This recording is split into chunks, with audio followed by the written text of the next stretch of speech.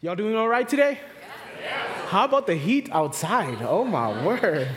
I'm like, what's going on? If we haven't met, my name is Alan Warohio. I'm the outgoing student director and currently church planting resident. Oh, it's amazing. It's awesome. Today we will be in Acts 19, 11 to 20. On August 6th, the year 2014, I was at the airport in Nairobi, and I was armed with my passport and my student visa. I was going to the great state of Texas. And even though this was my first time traveling to the States, I was not scared. Maybe a little nervous, but not scared. Why? Actually, I think I was excited. Part of my excitement was the prospect of me seeing my wife, Malin, again, because she had left Kenya 6 weeks before me. For those of you who don't know, my wife is from Texas. We met and got married in Kenya, and then we came here for me to go to seminary. I wasn't scared because my wife would be here to meet me. She grew up in the States. She's an American, so I did not have to figure out things myself. She would be there to guide me. So 20-something hours later, my wife and I were standing at the front of our first apartment in Dallas, Texas. And again, I wasn't scared to go in because my wife had paid the rent and the lease. So I was comfortable walking in and confident that it was okay for me to be there. On August 17th, I went to school, and again, I wasn't scared as I walked into Criswell College because we had paid the first semester weeks before. All I needed to do was show up and start classes. Why am I telling you this? Why am I sharing this with you? I'm sharing this with you because there's a fear that comes with going with the gospel. When I go with the gospel, will they think I'm weird? Am I going to be accepted? What if I move across the world, across the globe, only to get sick and even die? As my wife and I are planning and praying through going back to Kenya to plant a church, we know it's going to be hard. So many things have changed. We haven't lived in Kenya for 7 years. So many things have changed there. We have changed. These are real issues. But be encouraged that whether you are going to go with the gospel to proclaim it overseas to India, or you're going to Australia, Somalia, or the streets of London, or maybe you're willing to stay right here in Charlotte and you're going to take the gospel to your office, to your softball game, to Noda, Eastway, or your favorite grocery store, God is with you. I wasn't afraid of being new in the States because my wife was with me. Now you and I have something even better. We have a better assurance that God, the Almighty God, who sends us to make disciples, goes with us, goes before us, and He will be with us till He comes back. So today, we will see how God goes with His people as they undertake the task of proclaiming the gospel. We will see how God demonstrates His power to confirm those who are His, how He bestows an eternal identity on His children, and finally, how the bearing of fruits confirms a movement of God in and through His people. And God does all this so that His word can spread and people can be saved. Like I said, we will be in Acts 19, 11 to 20, and our main idea for today is the gospel compels us to go and assures us that God is with us. Brothers and sisters, this is the confidence we have as we go with the gospel. That it compels us to go, but assures us that God is with us. If you have never given your life to Jesus, maybe you are fearful that if you give your life to Jesus, if you surrender, you will lose your friends. You have this sense of freedom that you feel you will lose. Or perhaps you feel like God will not even accept you. Be encouraged today. He promises if you forsake every single thing and embrace Him, He will fill you with His Holy Spirit. And not only that, He has also prepared a family for you. The people gathered right here, right now, will embrace you, and you will not be alone. So please don't check out. Acts 19, 11 to 20. If you're there, say, I'm there. If you're still looking for the page, say, hold up. Guys are sharp. All right. I'm going to read it, and then we are going to be in the Word. God was performing extraordinary miracles by Paul's hands, so that even face cloths or aprons that had touched his skin were brought to the sick, and the diseases left them, and the evil spirits came out of them. Now, some of the itinerant Jewish exorcists also attempted to pronounce the name of the Lord Jesus over those who had evil spirits, saying, "I command you by the name of Jesus," that Paul preaches. 7 sons of Sceva, a Jewish high priest, were doing this. The evil spirit answered them, "I know Jesus, and I recognize Paul, but who are you?" Then the man who had the evil spirit jumped on them, overpowered them all, and prevailed against them, so that they ran out of that house naked and wounded. When this became known to everyone who lived in Ephesus, both Jews and Greeks, they became afraid, and the name of the Lord Jesus was held in high esteem. And many who had become believers came confessing and disclosing their practices, while many of those who had practiced magic collected their books and burnt them in front of everyone. So they calculated their value and found it to be 50,000 pieces of silver. And in this way, the word of the Lord flourished and prevailed. That's the word of the Lord, and before we can consider it, let's pray. Heavenly Father, this is your word, and we are your people. We pray, Lord, that my voice would not be the loudest, that your voice would be the loudest. Pray, Lord, that you would open our ears to hear what you have to say. You would open our mind to grasp what your Spirit will teach us this morning. Lord, we invite your Holy Spirit to dwell in us as we listen. God, would you teach us and change our lives today? In Jesus' name we pray. Amen. So a little bit of context here. From verses 8 and 10, we learned that Paul had spent 3 months boldly proclaiming the gospel and reasoning and persuading the Jews in the synagogue about the kingdom of God. But some of the people, they became stubborn, as always. That doesn't surprise us. Every time Paul goes somewhere, people hear the gospel, and some of them are very pissed about that, and they start stoning him or something like that. And so Paul stopped going to the synagogue, and for the next 2 years, he was teaching and preaching about the kingdom of God at the hall of Tyrannus.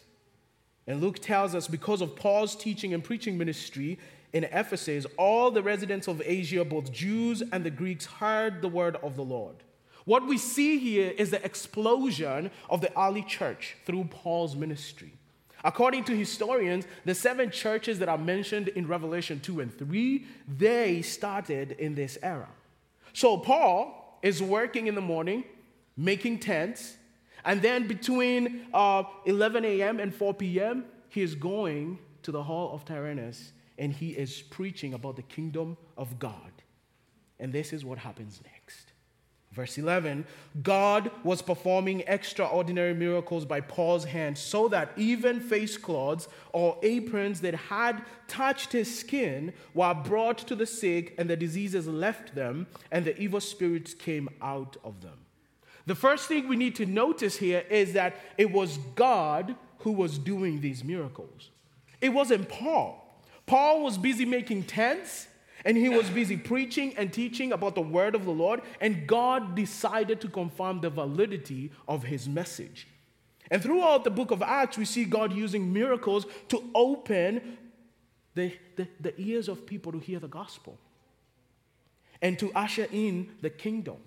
I just finished listening to this book called Seeking Allah, Finding Jesus by the late Nabil Qureshi. And Nabil grew up a Muslim. And he became a Christian because his friend David shared the gospel with him consistently and patiently. And hear this, the Lord also gave Nabil dreams that led him to Jesus. The Lord is still doing miracles today.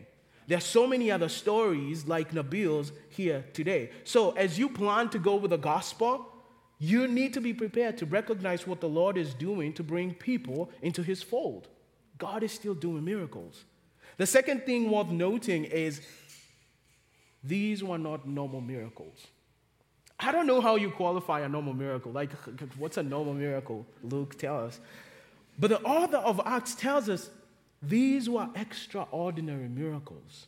How extraordinary, do you ask? They were so remarkable that even face cloths or aprons that had touched Paul's skin were brought to the sick, and the diseases left them, and even evil spirits came out of them. Clearly, there was no COVID in Ephesus, because no one is touching your handkerchief or apron today. That's not happening. It is important to be clear here that Paul was not the power behind these miracles. He was not powerful, but he was empowered. The Holy Spirit of God was using Paul as an instrument to showcase his power. The Ephesians were dabbling in the works of magic, but God was showing them clearly that he was way powerful than any magic, and they needed to believe the message of the gospel that Paul was preaching. This leads us to our first point. We, like Paul, we are not powerful, but we, brothers and sisters, are empowered. Listen to what Jesus says in Acts 1:8. But you will receive power when the Holy Spirit has come on you, and you will be my witnesses in Jerusalem, in all Judea and Samaria, and to the ends of the earth. You see, the same power that turned Paul from a persecutor to a proclaimer of the gospel goes with us. The same power that called Lazarus out of the grave goes with us. The same power that took Jesus from the tomb goes with us. So, brothers and sisters, be encouraged as you go with the gospel. The power of the Lord goes with you. Make no mistake, though. Make no mistake. If our faith becomes cultural, tame, convenient, it will be powerless. Paul, writing later on to the church in Ephesus, said, he reminded them that before they had responded to the gospel message, they were dead in their trespasses and sins.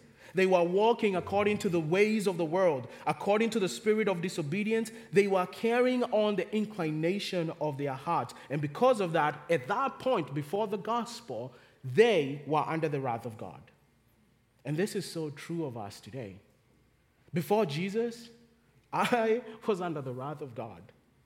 Before Jesus, I enjoyed sin of this world and walked according to the ways of the world. You too, before Jesus, you carried out the inclinations of your heart. The reality of the many people in our city is they are walking in darkness, and only one person can free them, and that person is Jesus. And the Lord has empowered us with the gospel, which is the power unto salvation, and he has empowered us with the Holy Spirit so we can go proclaim salvation to those who are far and to those who are near. And how gracious of the Lord to invite us in so that we can take the gospel to the lost. You are empowered to keep sharing the gospel with your one. Remember your one? The one who's closest to you but far from God. You are empowered to continue sharing the gospel with them. Look at verse 13. Now, some of the itinerant Jewish exorcists also attempted to pronounce the name of the Lord Jesus over those who had evil spirits, saying, I command you by the Jesus that Paul preaches. 7 sons of Sceva, a Jewish high priest, were doing this. Exorcism was a thriving business in Ephesus. And Jewish exorcists, they would move from one town to the next, offering their services. By the way, if this is new, exorcism is the practice of commanding a demon or spirit to come out of a person, okay? The most powerful exorcists were thought to be the ones who had access to the most powerful name or the most powerful spirit. I know this sounds so crazy to us right now. It sounds like it's from a horror movie, right? Exorcism? What are you talking about? There are 2 errors we as believers can fall into. One is to disbelieve the existence of demons and forces of evil. And the other is to feel an excessive and unhealthy interest in them. This is what C.S. Lewis said about it. He said, the devil is equally pleased by both errors, and he will take a materialist or a magician with the same delight.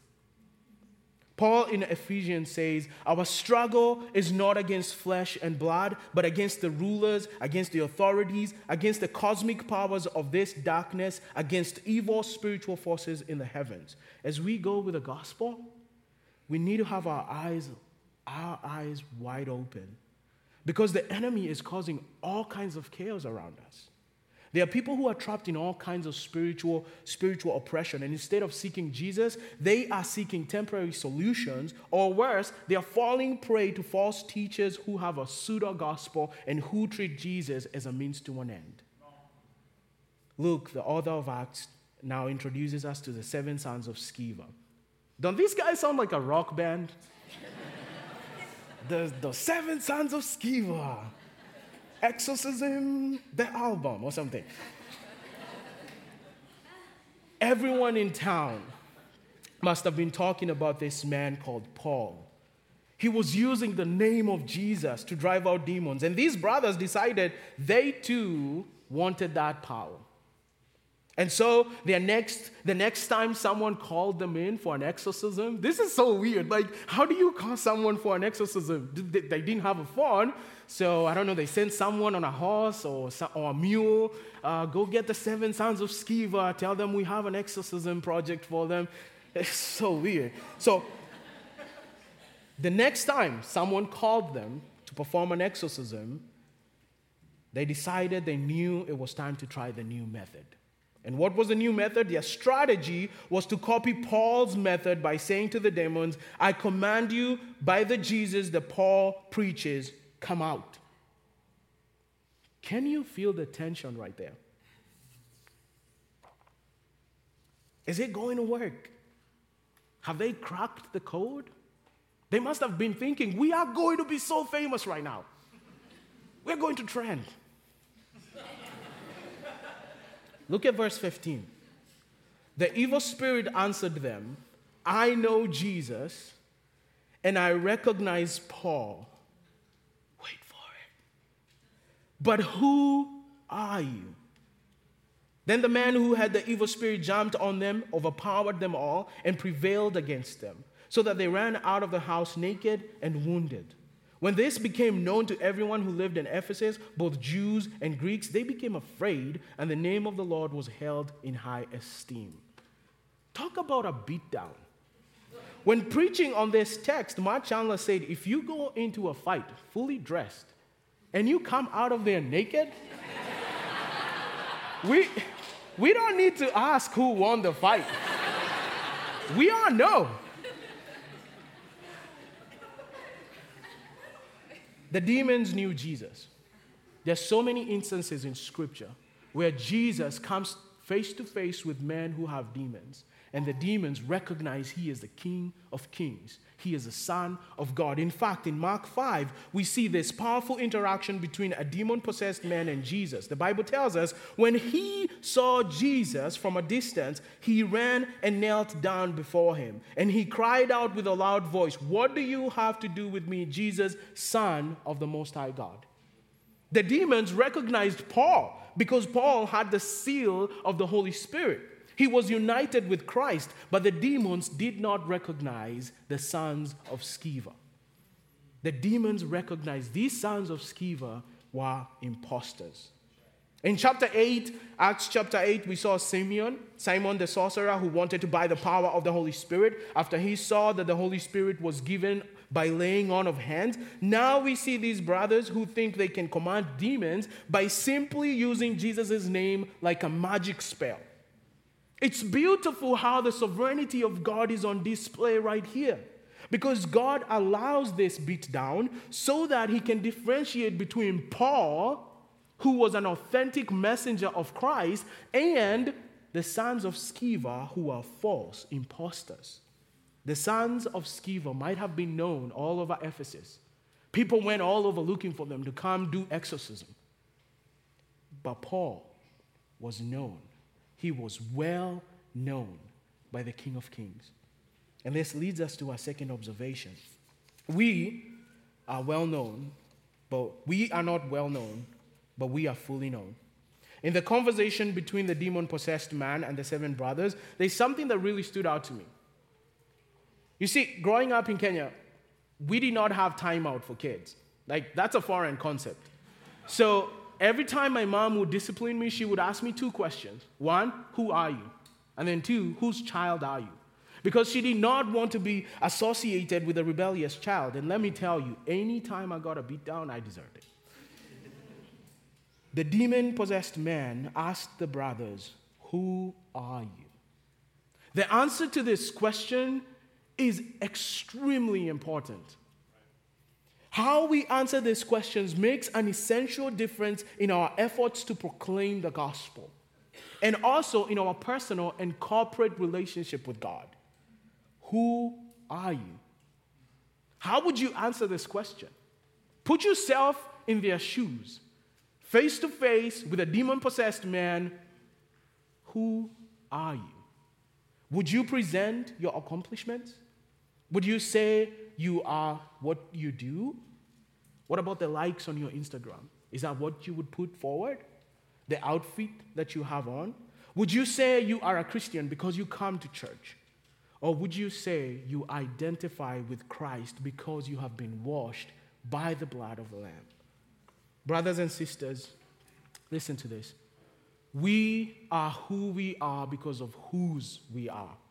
Our identity as Christians is derived from the Lord, and He says to us, "You are my children." In fact, look at what John says. He says, "To all who did receive Him, He gave them the right to be children of God." We are in union with Christ.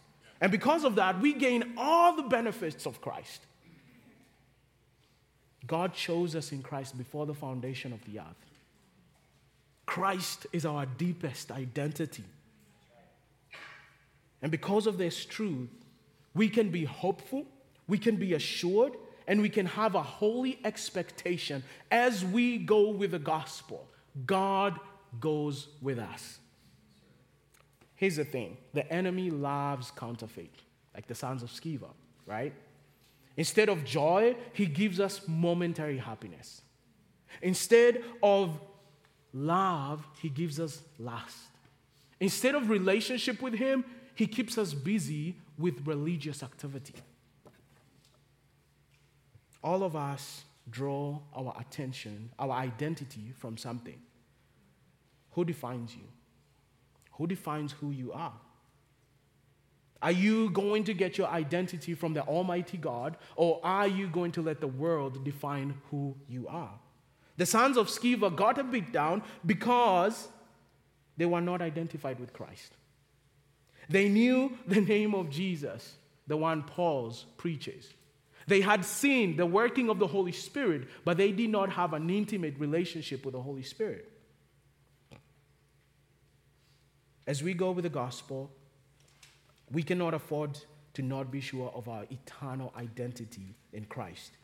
If you have repented and believed in Jesus alone for your salvation, listen to this. You are chosen by God. You are known by God. You are loved by God. You are declared righteous only in Jesus. You are freed from death. The bondage of sin is no longer your portion. You are adopted by the Almighty God. Let that sink in. You are a child of God. You have been given the privilege of knowing God as your heavenly Father. Unlike your physical father, your biological father, our God is so gracious and loving and merciful, and He is your Father. This means that we can rejoice, we can suffer well, we are free from legalism and guilt, we are free to be generous and content, and as we are about to see next, we can be transparent and live righteously without fear of condemnation. Because all of you know there is now no condemnation for those who are in Christ Jesus. Verse 18. And many who had become believers came confessing and disclosing their practices. While many of those who had practiced magic collected their books and burnt them in front of everyone. So they calculated the value and found it to be 50,000 pieces of silver. In this way, the word of the Lord spread and prevailed. Notice here, the text says, believers came confessing and disclosing their practices. Those who are confessing their sins and burning the collection of magic books were believers. This leads us to our last point. because we are empowered and we are fully known, we will bear fruit. There's no two way about it. If you are hidden in Christ, you find your identity in Christ alone, you're going to bear fruit. There's no two way about it.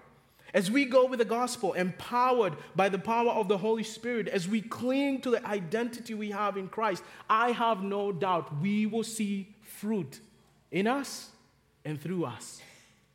The believers in Ephesus confessed their sins, they disclosed their practices, they got rid of their idols. In fact, they burned their idols.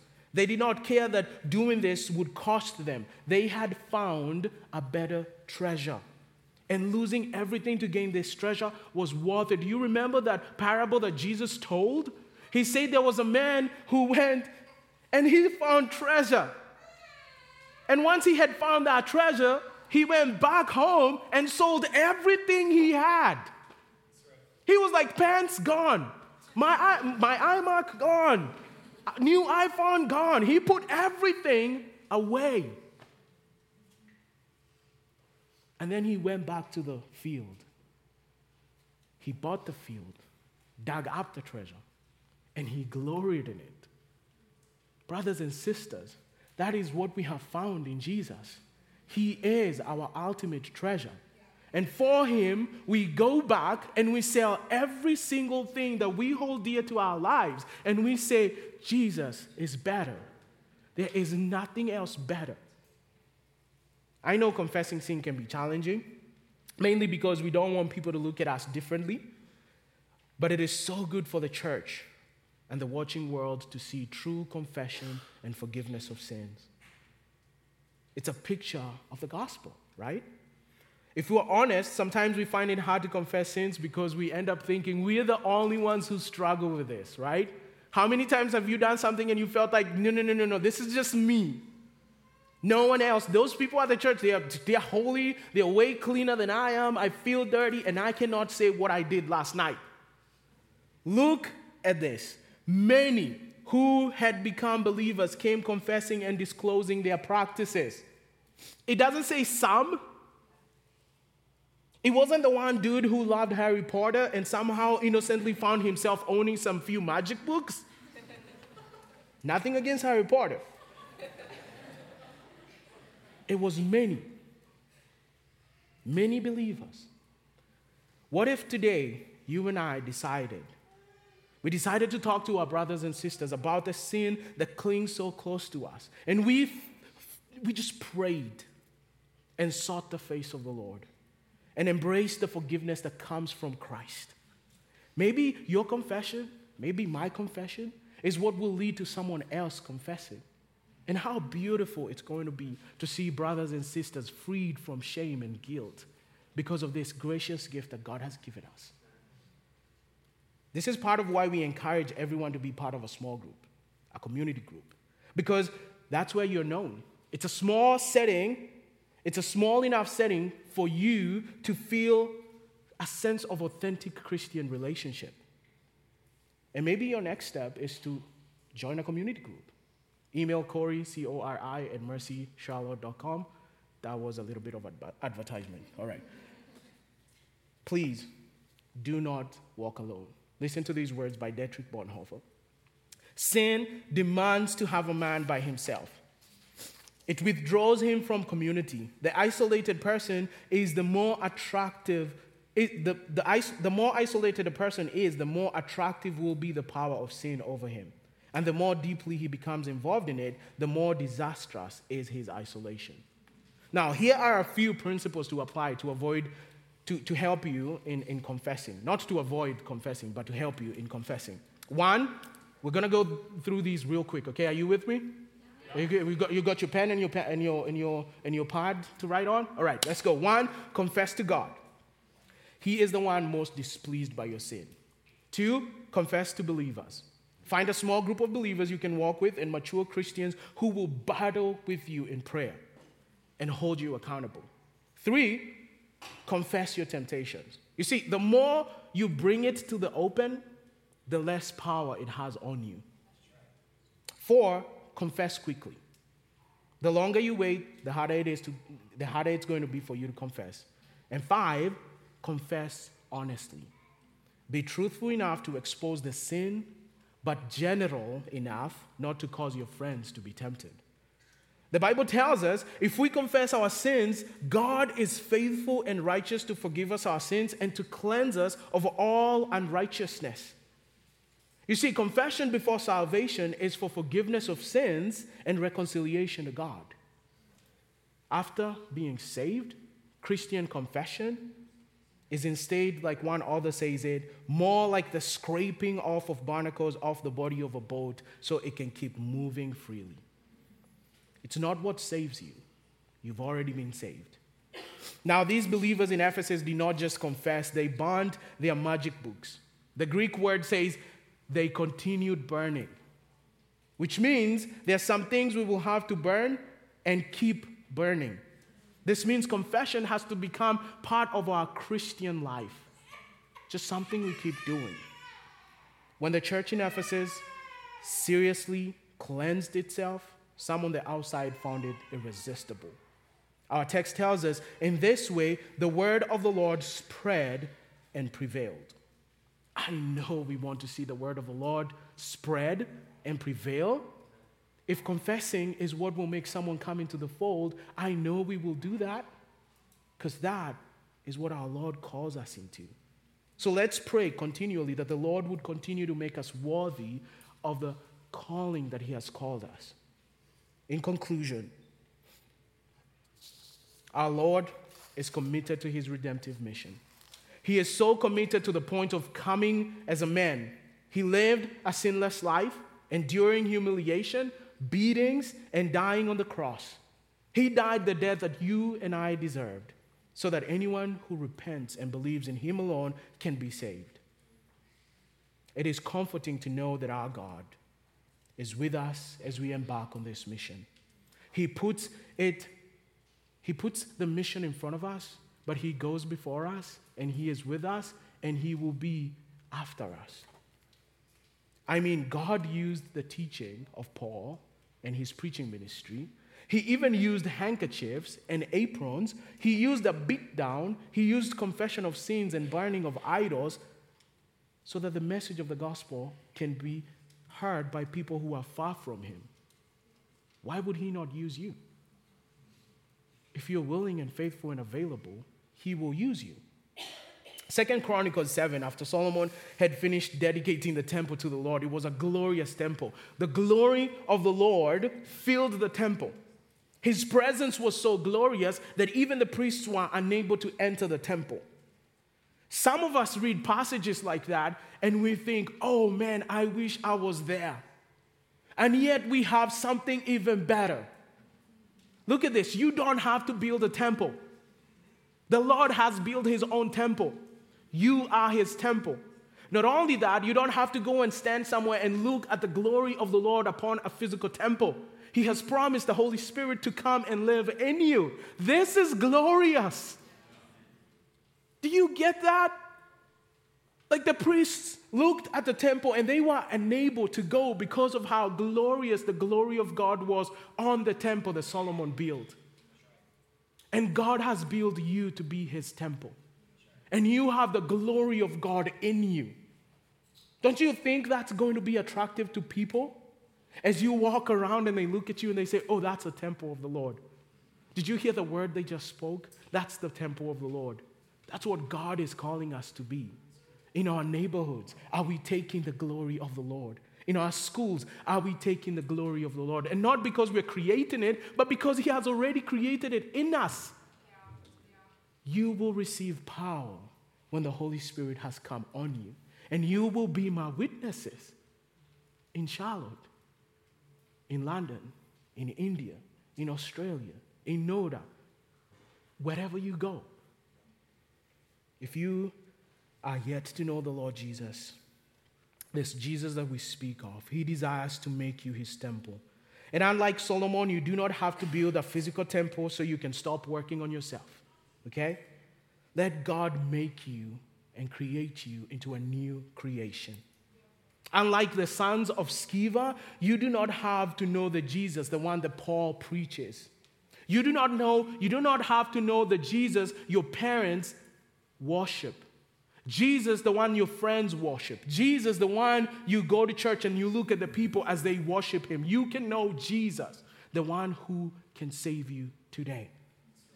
If the Spirit of God is moving in you, convicting you of your need for sin, your need for salvation because of sin, we would love to talk to you right after the service. Or just talk to the person seated next to you. I'm about to make it awkward. Look at your neighbor, say, hey, I'll walk outside with you if you ask me to.